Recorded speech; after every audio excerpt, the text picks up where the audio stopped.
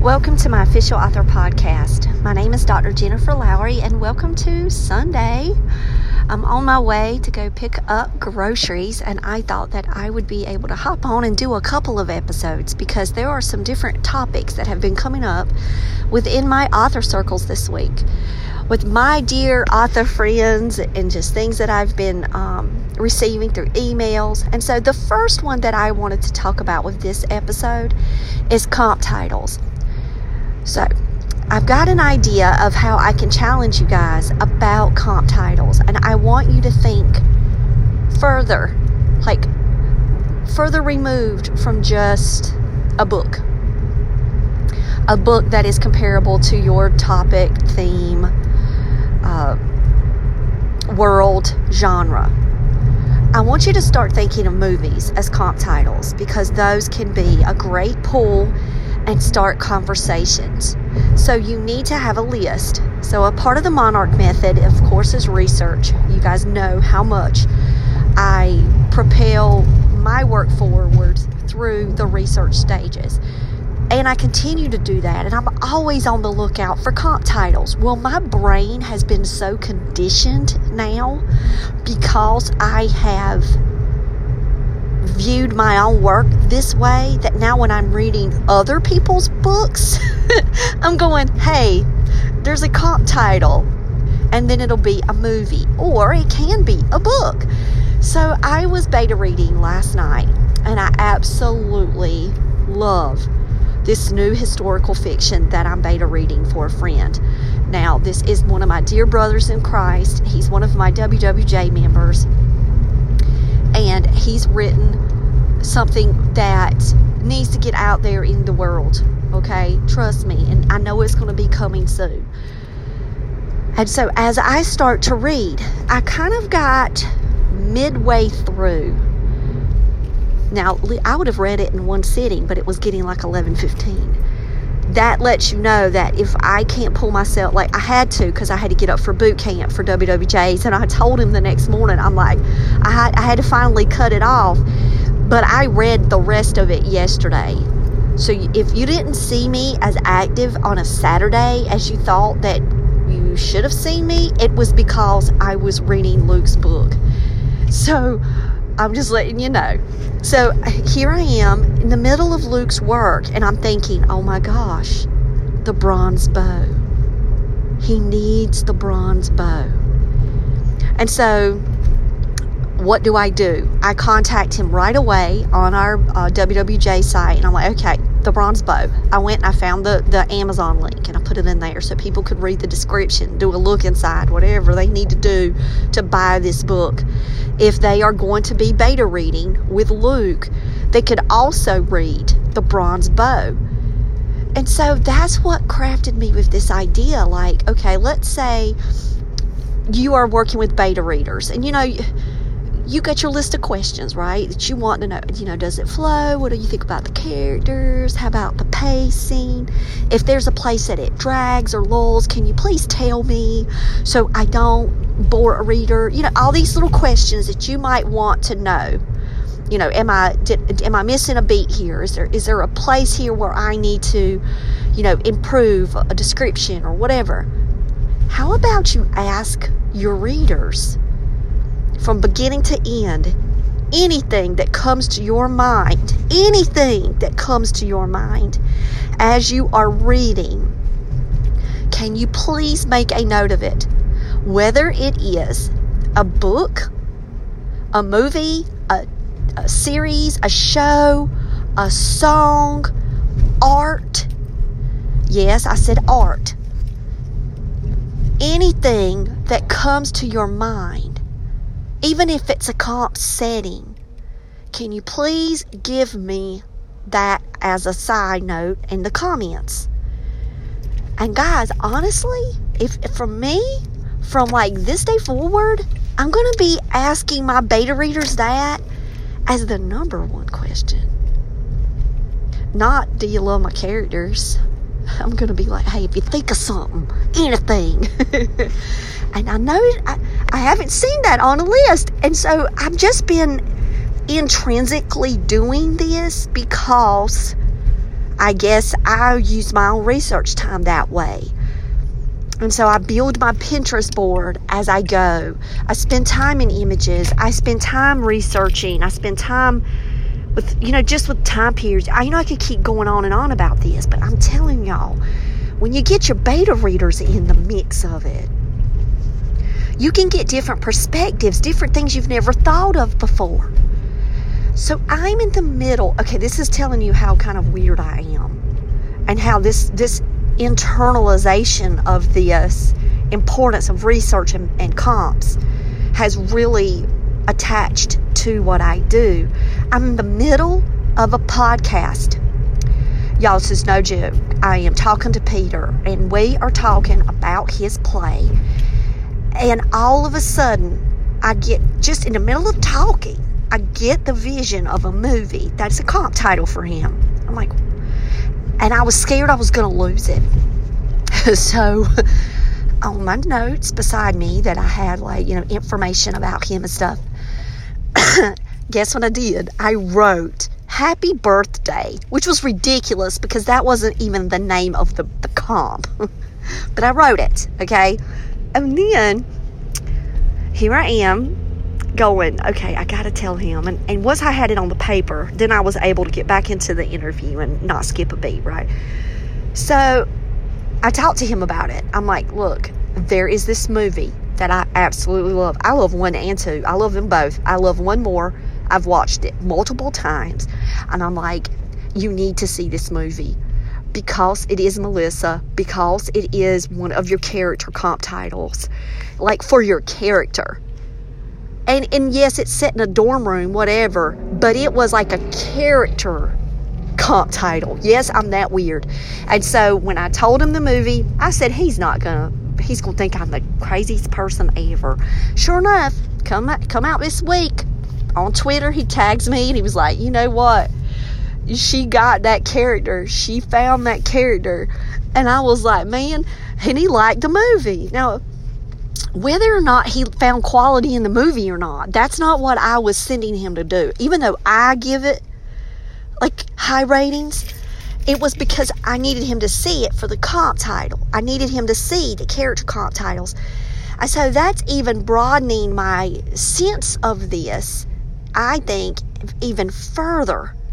Is that it doesn't even have to be a movie with a comparable theme or events or sequence or anything. It could be like a character in a movie.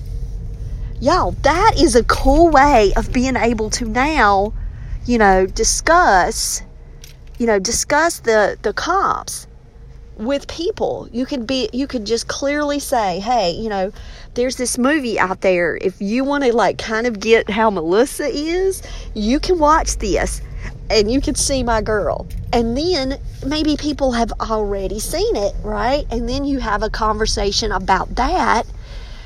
And then you can explore similarities and differences.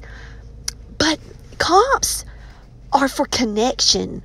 So someone asked me, when you're building your list, what are you looking for? So, of course, you can go, like I was doing, very limited, going to Amazon, typing in, juvenile fiction, middle grade fantasy, and doing that and getting your top 10 list. That's great.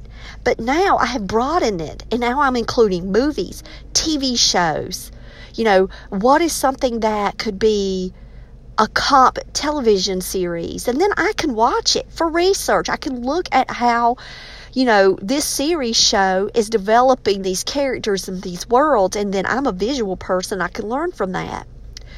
And so, yeah, books are great because, get that, put that down.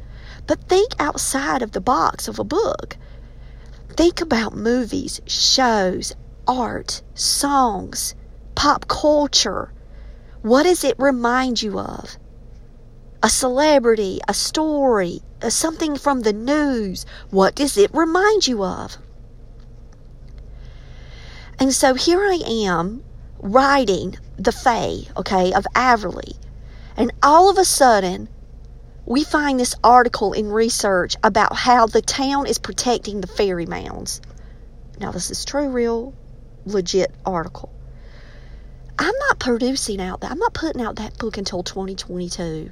That book keeps like recycling with me, and I keep working on it. Guys, I love this story beyond words, and I love Charlie. I want to have Charlie a part of my life and to be one of my best friends.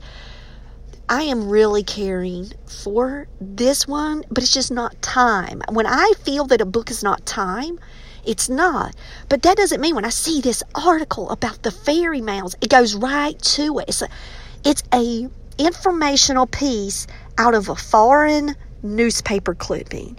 I am pulling up the Faye of Averly document, Google Doc folder, and I'm throwing that in there. Guess why? Because when it comes time to introduce Patience Averly to the world, I'm going to have some articles. I'm going to have some art. I'm going to have some movies.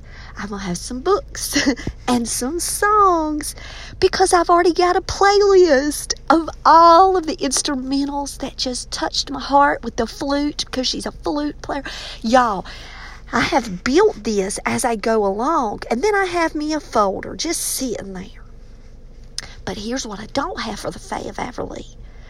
I don't have my middle grade spreadsheet pulled up for her yet, because I only came up with that idea while I was working the Sunday Killer.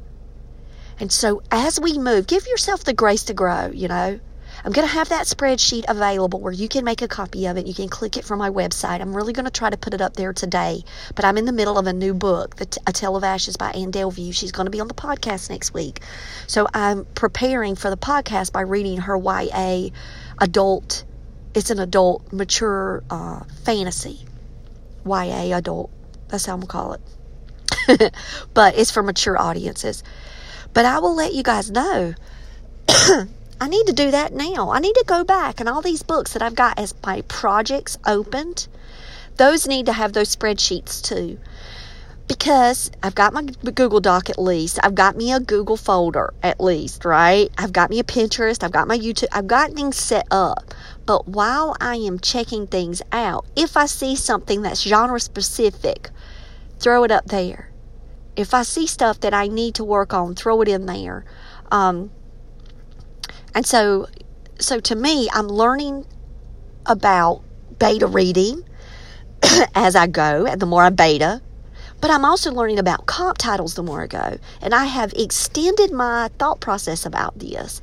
I was very narrowed, specific about, you know, put your list in that's only just the top 10 books currently within that number one bestseller range. But however, The Bronze Bow is number one, and it received, you know, the Newbery in 1962, and you guys know how I am about Newbery work. You know, I try to like soak them in over and over. So The Bronze Bow hit me strong when I was reading Luke's work. And so, of course, I'm going on there and I'm going, Luke, check out The Bronze Bow. And if he's like, oh, yes, I've read it. And I'm like, great. Well, now you can read it for research.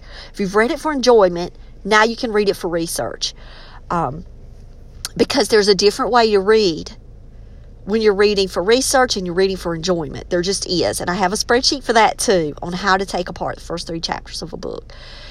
So I'm learning as I go. But as a beta reader, be that type of beta reader where you're just quirky and weird maybe, like me, and say, okay, you know what? This reminds me of The Mentalist.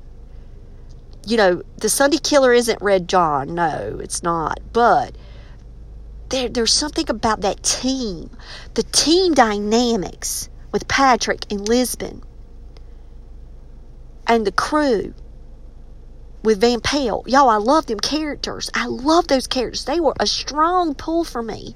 And then if somebody says that, I'll say, oh yeah, I was watching The Mentalist, just got off of The Mentalist, because it's on Amazon Prime. I watched all the episodes, we binged it, and then I wrote The Sunday Killer. I'm like, yeah, that was like one of my research points, entries into The Sunday Killer. So if people loved Patrick Jane and Lisbon, well, then there you go. I'll be like, yep, Heather Moody, Lisbon. Just a little bit. So not like with family dynamics and all of that. No. Completely different character. But the feel of the characters. You understand what I mean by that? Not the same, but the feel of the characters. So I really want to encourage you to look for TV shows, series shows, songs, art, even instrumentals. Go on and look for your books, yes, but don't just look for the currents. Look for the tried and trues. Because you know what? I never even heard of the Dark is Rising sequence. Never even heard of it. Until guess what? I'm up there going, what can I read, guys? Give me some book recommendations for my baby. And then I'm reading The Wind in the Willows, and at the back, Susan Cooper makes an author's note, about how much she loves The Wind in the Willows. And speaking of, I laughed out loud this week when I was reading To Kill a Mockingbird, because last semester I didn't understand when the teacher is reading to the kids and it's about a toad in a hall. I laughed out loud and screamed, oh my gosh, guys, if y'all want The Wind in the Willows, I got it. You need to read it. I don't care how old you are. You need to read it. I don't care how old you are in this world. Read The Wind in the Willows. It will make you have joy like books can make you have joy. And so here I am going, okay, so with the Fae, The Wind of the Willows, of course, is, one of my titles now. For the Fae of Averly. But it is weird because of the animals, and I know it's a weird connection, but it's on my list. But then I read the foreword or wherever it was in the book. Me and Sam read it because we were finished with the book, and we were like, oh, Susan Cooper, who is that? Me and Sam start researching, and we find this book. So I go on Amazon right then, because he's like, Mama, that looks like a cool fantasy book. I want to read it. It's got a Newbery in the series. I'm like, it's a Newbery, baby. We're getting it. I don't care. We're reading this mess. I get that book and I order it. It's going to be there in 2 days. And I get online and I go, we're getting ready to read this. Internet floods. That book brings back such beautiful memories for me. Oh my gosh, that was one of my favorite books growing up. That was one of the best series.